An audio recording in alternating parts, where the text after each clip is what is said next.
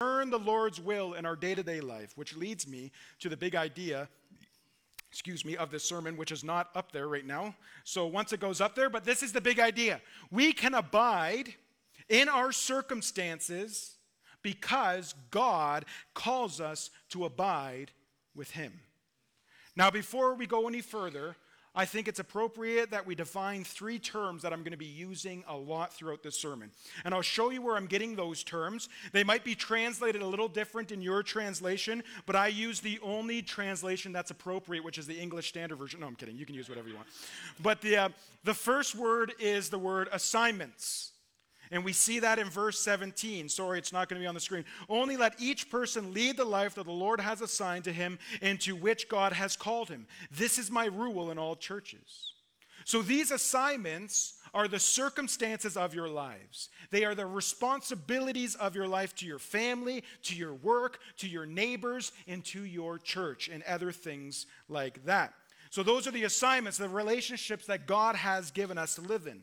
The second word that I want you to see is the word opportunity. And I see this word in verse 21, which says, were you a bondservant when called?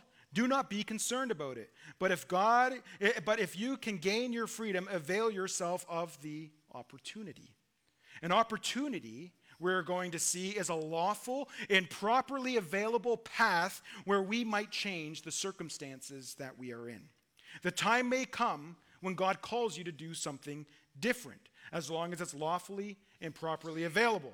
The third word is the word calling or called, and we see this throughout the whole passage. It's almost in every verse. Sometimes we think of calling, I've heard this preached too many times wrong, sometimes we think of calling as a sense of vocation, our job, what we're doing for a living. But the word calling, as Paul always uses it, never to talk about your job, he's talking about the effectual calling that God has placed upon your life. This is when he invited you for the first time ever to trust in the Lord Jesus Christ through faith alone, and then the millionth time after that, he's called you to trust him in your circumstances. It's the effectual calling of God, the calling to call upon the Lord Jesus Christ. Specifically, the definition that we're going to go towards is in verse 24, which is, so brothers, in whatever condition each was called, there let him remain with God. So there's our definitions. Those are the words we're going to be using a lot, and we're going to walk through this in 3 steps. God's calling transcends your horizontal assignments. God's calling transcends your vertical assignments, and God's calling teaches us to abide with God. The first 2 are going to be a little bit more word-centric. The last one's going to be how do you apply that to our lives. So God's calling transcends all of our horizontal assignments. Verse 17 says, only let each person lead the life that the Lord has assigned to him, into which God has called him. This is my rule in all the churches. That includes our church. All the churches. Up to this point, Paul has been talking about remaining in the situations that we find ourselves in our marriage, in our singleness. So are you single? Are you married? Paul says when you're called, if whatever one you're in, it is good for you to remain in that situation if you can. And then Paul expands that principle to show us that it's a general principle, not just to the married and the single, but to everyone, to all our lives. Now, if we read the word called there as it's translated, it almost sounds like what Paul is saying is we're called to these assignments. But that's not what Paul is saying. If you take the Greek and you translate it literally into English without making it readable, it would read something like, only to each as God assigned in the situation in which God has called each, thus let him walk. I'm thankful they switched those around and make it a little easier to read. But in other words, he's saying whatever assignment you have been given, the calling of God comes to you at a specific time in the middle of your assignment, in the middle of your family, in the middle of your work, in the middle of your life situation, either good or bad. The calling of God hits you right there. And suddenly, when that happened for the first time, you are no longer dead in your trespasses and sins. But by the grace of the Holy Spirit, God has opened your eyes to the goodness of the gospel of Jesus Christ. So what should you do when that happens? Say you're a mechanic. Does that mean you should just quit being a mechanic and go become a pastor? Quit being a doctor, quit being a lawyer, a teacher, a barista, whatever? Does that mean when God calls you, you got to quit those things? Is that what he's saying? And Paul says, no. You don't have to leave what you are doing. You don't have to go somewhere else. You don't have to somehow quit your job and enter some type of vocational ministry. Now, there are some caveats to this. If you're in a job that is constantly causing you to sin, maybe it's time to leave that job. But that's not what this is talking about. He's saying you don't have to quit everything and then become a pastor or a missionary or anything like that. Maybe you will, but that's not what he's saying. God has called you in the middle of your assignment that he has given you. And maybe you weren't aware of his presence in that, but he's saying, I want you to stay there. That's why I called you where you are. And I want you to sit there and bloom there and be used there in that situation. Do you know every single one of you sitting before me can talk to people that I'll never have the privilege to talk to about the gospel? I can't come into your workplace and start sharing the gospel. I'm going to get arrested again. But you can.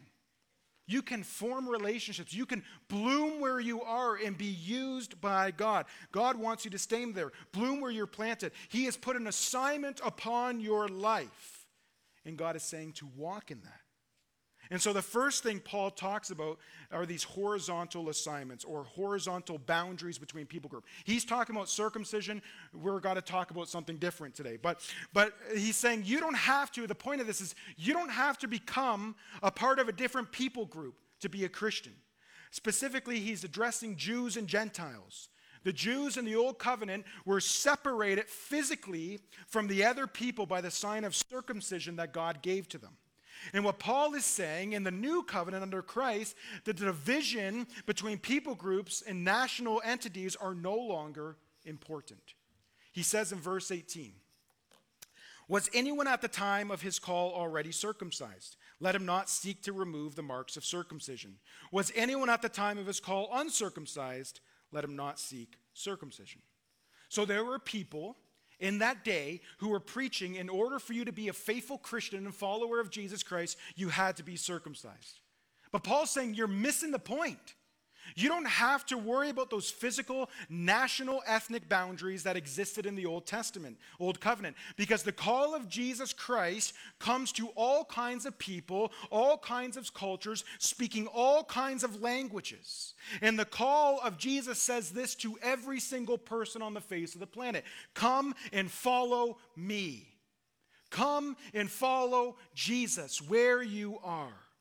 So in verse 19, Paul says, he's just explaining a little further, for neither circumcision counts for anything, nor uncircumcision, but keeping the commandments of God. He's saying all those worries, those things, they don't matter. Your circumstances, that's not your main priority here. What matters is your conduct, keeping the commands of God, your heart. Now, this is actually a remarkable thing for Paul to say. If you were a Jew, one of the primary commandments of God was that you would be circumcised. And if your parents didn't do that, they failed you. And guess what? Now you have to do it as an adult. And that's no fun. So what does Paul mean? Don't worry about circumcision. Just worry about the commandments of God.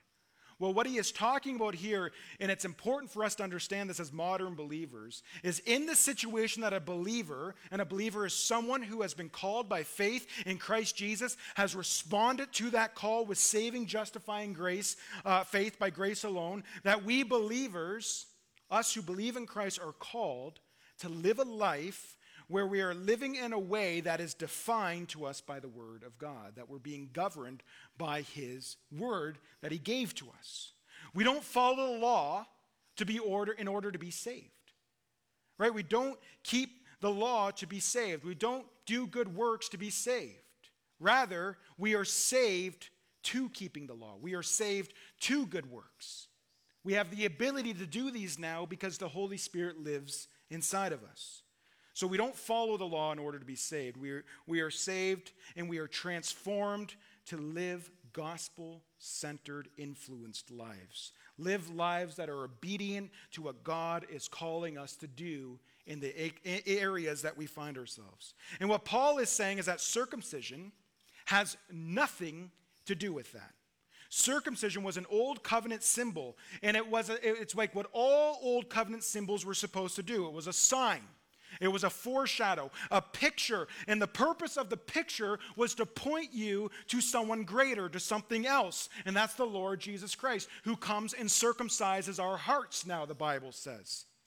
So once the person came, the sign of circumcision gave way to the reality of something greater, something eternal, not something temporary. So as a church, we are not separated from the world. This is what Paul is saying. We're not to be separated from the world as a holy huddle from all the other bad people out there. Guess what? There's a lot of bad people in here too, because we're all sinners. We don't need to go find an island and go be there, an exclusively Christian island, populate it, and hide off from the world. Although we often do that as a church, don't we? We hide between these four walls as an island, and we say, wow, I wonder who's extending the kingdom of God out there. You should be. We should be flinging these doors wide open, engaging our culture, and it's going to get messy because we're a mess, including me. This is what we're called to do. The people group we're not called to be, sealed off from the people groups of the world. Again, God's calling intersects, it cuts through whatever people group that we were born into. And that we don't have to go now join a whole new thing and isolate ourselves from the world. We are called to engage where we are, to believe the gospel, to follow the call of Jesus Christ, and to believe in him and to share that with others. Our separation from the world as God's holy church is not marked by ceremonial circumcision, but it's marked by holy obedience that God has graciously enabled us to have through the power of the Holy Spirit, of Christ's Spirit that lives inside of us. You already know when you live out the morals that you have because they're found in this book, the world hates you. The world will try to silence you. The world will come against you. So these are the horizontal assignments, the boundary groups, the people groups that we don't have to go do something else in order to be saved. We are saved by the blood of Christ. And now he's going to talk about the vertical boundaries in verse 20 to 23. And these are the different levels of responsibility and authority among human beings. And he's going to talk about the difference between free people and bondservants. So number 2 is God's calling transcends vertical assignments. Now look at verse 20. It says, each one should remain in the condition in which he was called. Again, condition here means calling. They're using similar language to get the point across, but it should read as each one should remain in the calling in which he was called. And here is the closest place where Paul uses the word calling to talk about what we mean when we talk about vocation, when we talk about responsibility, our relationships, the assignments that we have in life. But even here, that's not quite what Paul is saying. As one commentator writes, he says, Paul is taking the minor idea of these assignments that we have, and he's including them with the major blessing to the call to faith in Jesus Christ. So the idea of an effectual calling when we are drawn out of our sins to Jesus Christ, that is included in the assignments in which our calling finds us in. So in light of the heavenly glorious calling that we all have, that we have received, our earthly circumstances are in fact rather unimportant in comparison. Now I'm not being cold or hard on that, but it's ordering of importance in your brain that matters. Paul already made this case in marriage and singleness, saying, hey, these things are all temporary. Don't make them the main thing.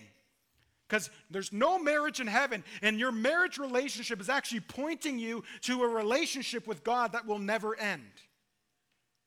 So he's saying, don't make marriage or singleness, whatever that is, the main part of your life. And now he's doing that same argument again. Don't make your circumstances, your success, your goals, your aspirations the main thing in your life. And now Paul is talking, and he's implying this to those, one of the hardest groups that you could find yourself in, those who are enslaved, those who are bondservants. But before we get to that, he says in verse 20, I want you to notice the word remain there. In this word, remain is often translated in both the gospel letters of John and the gospel and his letters as the word abide. And it means to remain and endure a situation, specifically with an idea of waiting for something greater. So Jesus used this when he's talking to his disciples. He says, remain here when I go pray. He's in the Garden of Gethsemane. He says, remain here, abide here, and I'm going to go pray. And the idea is that wait for me to come back. Don't go to sleep. The idea of abiding in a situation for a longer term while you're awaiting something bigger is probably most clearly seen in 1 John chapter 2:28 says, now little children, abide in him, live in him, remain in him, so that when he appears, we may have confidence and not shrink from him in shame at his coming. He's saying we are to live, abide, remain in Christ now, endure with Christ now, for when he appears with all his holy angels in the armies of heaven, we won't be frightened. We will have confidence when Jesus returns. Amen? Man, you guys are sleeping today. Here, Paul is telling us circumstances, situations, assignments in your life in which we are called to abide as we wait for the hope of glory to return. I always say this, we're selfish as North Americans. We say, oh Lord, come back after I get married. Oh Lord, after I see my grandkids. Oh Lord, oh Lord. Well, people are being murdered for their faith. Well, people starve to death across this globe who are saying, come Lord Jesus. I'm remaining, but come, Lord Jesus. And we're like, oh, God, I just want to see my grandkid take his first steps. Oh, God, I just want to go a little higher in the corporate ladder. Can you wait off on your coming? We're not concerned by it, but we should be. Paul uses both of this word earlier in 7. He uses it in 8 when he's talking to widows to remain single. He uses it in 11 while he's talking to the unmarried, right, that they should remain as they are. And in both of these cases, Paul is saying remain in your assignments, whatever they may be, as you await the fulfillment of the hope of glory when Christ returns. And then Paul begins to draw this point of application to the idea of a bondservant. And notice that later in verse 21, Paul doesn't prohibit the enslaved from leaving their situations. He's saying if you get the opportunity, get out of there. But what Paul is saying is that change from being bound to unbound is not that necessary in light of what you are called to in Christ. If you get it, great.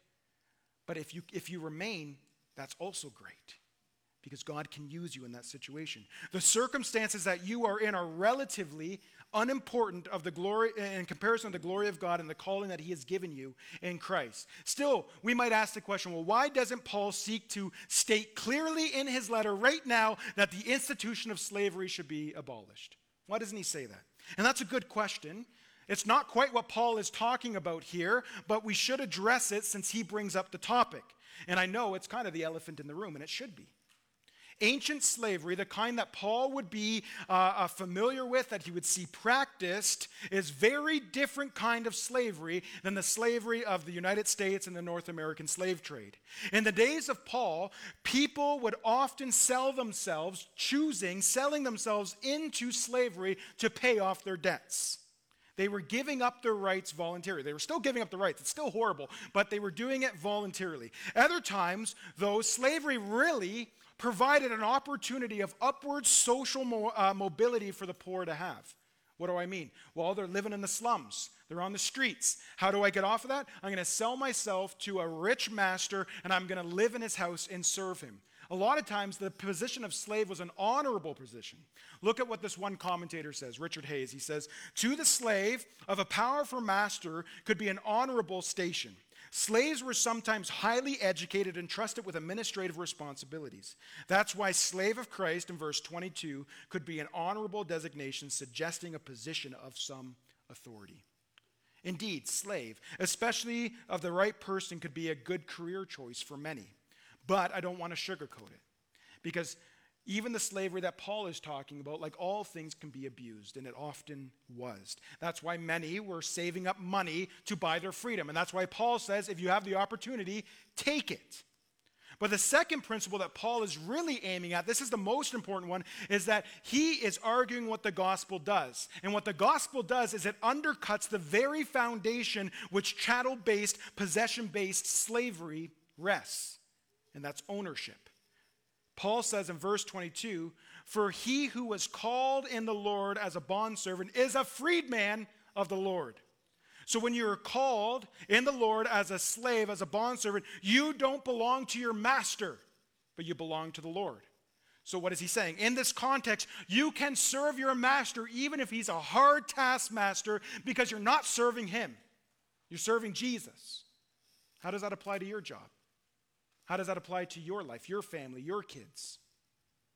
When you serve your master, you're not serving him but the Lord. This is that intersection of the calling that I was talking about, that it comes in the middle of your situation and you're called to live in light of what Christ has called you to.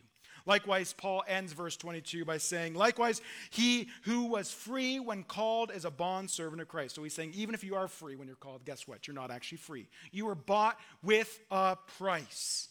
All of us, in whatever assignments we find ourselves in, whatever conditions that we are currently in, we are slaves of Jesus Christ, and that transcends any worldly employment or assignment or situation that you might be facing.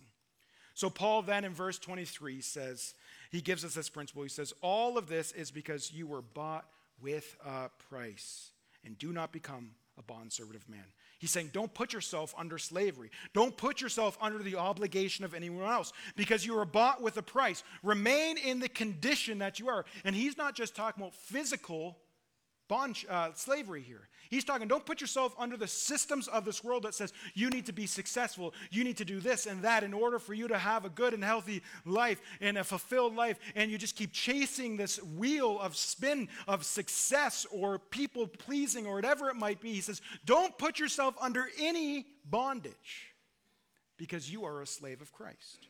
You are bought with a high price, the blood of Jesus Christ.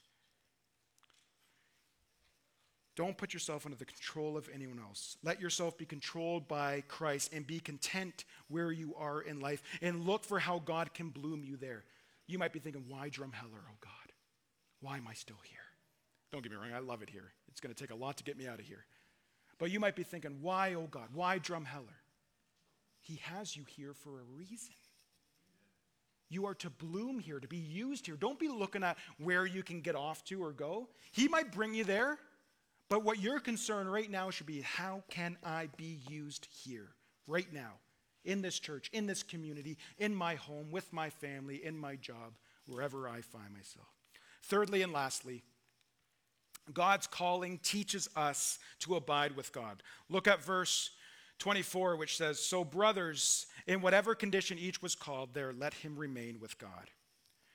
We can remain in our situations because we remain or we abide with God. He's our satisfaction. So what does this mean? Well, the great Baptist preacher Charles Spurgeon says, this would mean to be near to God, to be perpetually mindful of his presence and favor. In other words, in communion with God, this would secure their contentment and happiness. They would find his favor to be life and his loving kindness to be better than life. There was a monk whose name was Brother Lawrence, and he wrote a book, maybe you heard of it, called Practicing the Presence of God. He was a man who lived a life of very menial tasks, and he started this spiritual exercise where when he was doing all these mundane menial tasks, he would try to bring to remembrance that he was doing this in the presence of God. So this is things like you unloading and loading your dishwasher, or your laundry machine, or wiping the 37,000 snotty nose from your kid, or all these mundane things, grocery shopping, all these things that tend to kind of stress us out. He was bringing his mind to remembrance that I am doing all these things in the presence of God. Because God is not just the God of the spectacular, God is the God of the mundane, amen? And he can transform your mundane life and rituals to be something powerful. So he was doing this. He was trying to accomplish never-ending prayer that never ceased. And he found it to be exhausting. He found it to be extraordinarily difficult. And he found it to be almost impossible. But yet before he gave up, he realized, I have never had more joy in my life. This is the greatest joy I've ever had. No matter how painful my life gets, no matter how difficult my circumstances are, no matter how mundane or bored I become, what a joy it is to abide in the presence, to remain in the presence of God. How does that change how we look at our lives? God's joy gives us perseverance in the midst of our sorrow. God's peace gives us comfort in the midst of tears. God's life gives us courage to walk through the valleys, the valley of the shadow of death. God's presence enables us to abide wherever we are, in whatever assignment we find ourselves or life circumstance that presents itself. Christianity is not a revolutionary religion of upward social mobility. No, Christianity is a message that there is a calling of God that transforms whatever you are doing so that you can remain there and be his witness. Whatever you're doing, wherever you are. The opportunity may arise. God might open a door and you're free to take that. That's what Paul's saying. But God transforms, his call transforms and transcends all of your circumstances that you find yourself in. So you're here now. Remain. If he leads you somewhere else, guess what? You're there now. Remain. Bloom. Be used by God. But why does this matter? Let's apply this to our lives to make this a little practical. First, we apply this by responding to God's effectual call through faith in Jesus Christ. Paul is talking about this calling that is reaching us, this calling that is about what Jesus has done, this calling to believe what Jesus has done for me, for you. Let me read you the Westminster Catechism, question 67, as it talks about the effectual call of God. It says, effectual calling is the work of God's almighty power and grace, whereby out of his free and special love to his elect, and from nothing in them moving him thereunto, he doth in his accepted time invite and draw them to Jesus Christ, by his word and his spirit, savingly enlightening their minds, renewing and powerfully determining their wills, so as they, although in themselves dead in sin, are hereby made willing and able freely to answer his call and to accept and embrace the grace offered and conveyed therein. That's the Westminster Catechism, question 67. And what this is saying is understand this glorious gospel of salvation in Christ. That God looked upon us when we were dead, when we were unfaithful, when we were at the bottom of the sea, can't even breathe for ourselves. And he pulled us up dead of our sins, out of the miry clay. He expelled the water and breathed life into us. We were non-responsive, and God gave us life. And he has empowered us graciously, and he calls us out of ourselves to open our eyes to Jesus. That Jesus no longer is our enemy, but that he is beautiful, that he is radiant, that he is glorious, and that he is good. And we can't help but repent from our sins and turn to him in faith and accept and embrace the grace offered and conveyed in the call of Christ. So the question this morning is, do you hear God's effectual call? Are you sensing Jesus Christ drawing you to himself in his spirit? If so, the application is clear. Respond. Repent from your sins. Ask God to forgive you for what you have done in rebellion against him and to give you faith. To believe that because Jesus Christ our Lord, very God of very God, became human for you. And he died the death that you should have died, and he lived the righteous life you should have lived, and he rose again so that you could be redeemed. And God is saying, regardless of your circumstance, you don't need to change your social status. You don't need to dress up or act up any different. Just respond right now in repentance and faith and begin to bloom and watch what God does. And before you can move on to anything, you have to respond to faith in Christ. And if you are here and you're saved, what is God calling to do? Is it to remain? Is it to move on? Maybe you know what God has been calling you to do and you've been ignoring. You've been putting it off maybe for months, years, whatever. Repent. Repent. And ask God to give you the strength to be obedient to what he is calling you to do. The second application is this. Don't be anxious about the assignments in your life. That's a very easy statement, okay? Just don't be anxious. So we're anxious about so many things, but our Heavenly Father knows that we need all these things. Jesus said, seek first the kingdom of heaven and his righteousness, and these things will be added to you. And he was talking about things like clothing and being anxious about food, but we often get anxious about our life situations as well. We wonder, is the grass greener over there? Is our good shepherd leading us to something better? And we start to believe this greener pasture syndrome. And I don't know, but we become anxious. Am I doing the right thing? Am I obeying God's calling in my life? Am I living in the will of God? Am I seeing the signs correctly? If I'm not in full-time ministry, am I really doing something for God? Am I living my best life now? Questions like that plague us. And this passage doesn't establish that your circumstances are unchangeable. There are times and situations that you will avail yourself to opportunities. But what this passage does teach us is that we can all just relax, take a breath, calm down. We don't need to get anxious about our calling on life because it's been given to us and bought for us by the blood of Jesus Christ. And by faith, he gives us the power to live that out by the power of the Holy Spirit. That's our call. So our assignments in light of that are ultimately irrelevant. We do have assignments from the Lord, but what is of most importance is how you are living in those assignments. The third application is we need to reject a consumer mindset where we just take. And I'm getting this, and what am I getting from this relationship, from this church, from these people? And instead of embracing a servant mindset.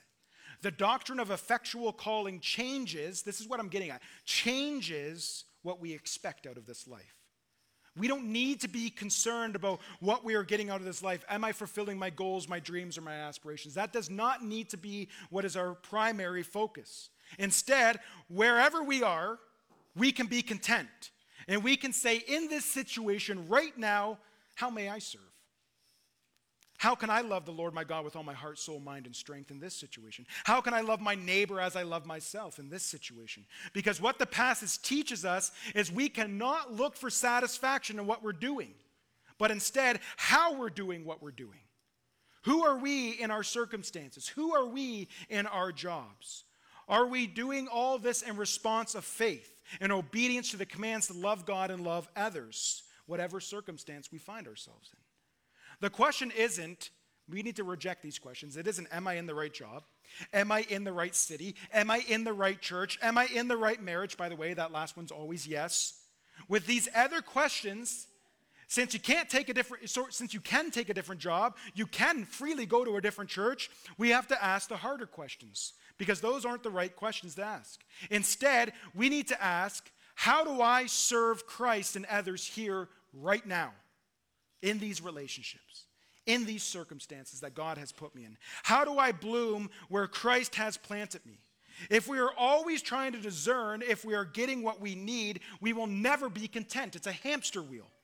If instead we are looking, how can I serve, there will always be opportunity. And lastly, and very quickly, I know the kids are upstairs today, seek the illumination of the Holy Spirit as you evaluate the assignments and opportunities on your life. There will be times when opportunities present themselves to make something different in your circumstances. How do you know if those are good, if you should pursue them?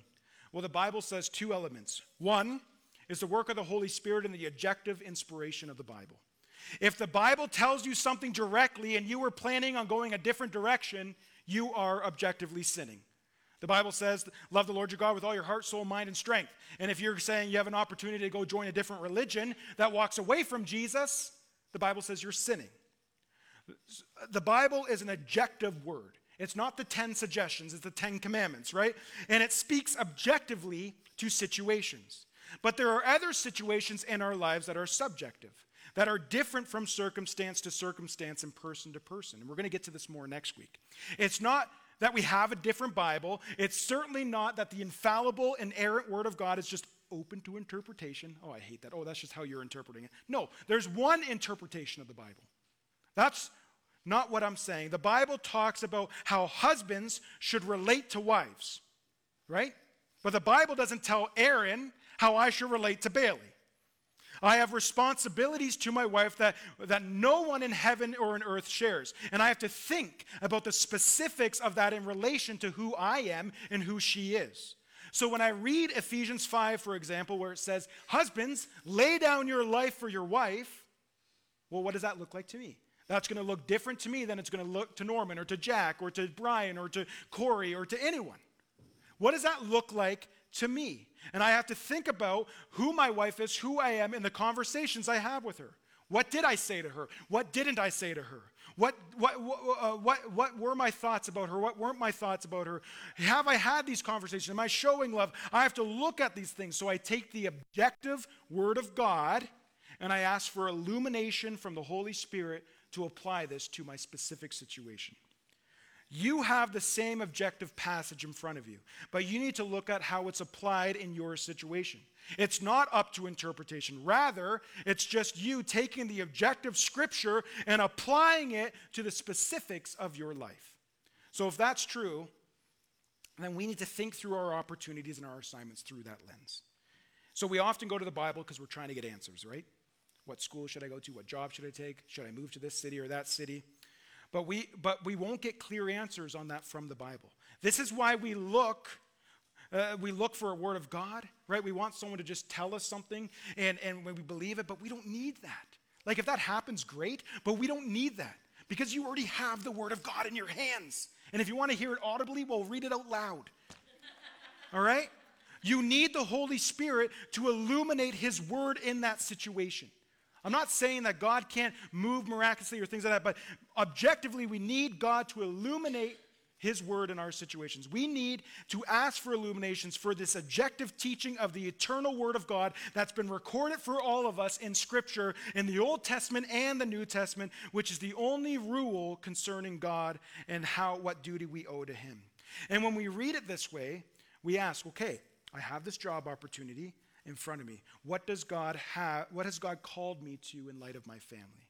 And I know that this job is going to take me away from my family completely. I know it's going to rob me how I'm supposed to serve my kids and my wife and even my church. So what does the objective word say? I have to think, does this line up? I have to ask for the illumination and understanding of the objective teaching of Scripture. Does this line up with this situation? Because there is no clear answer on that.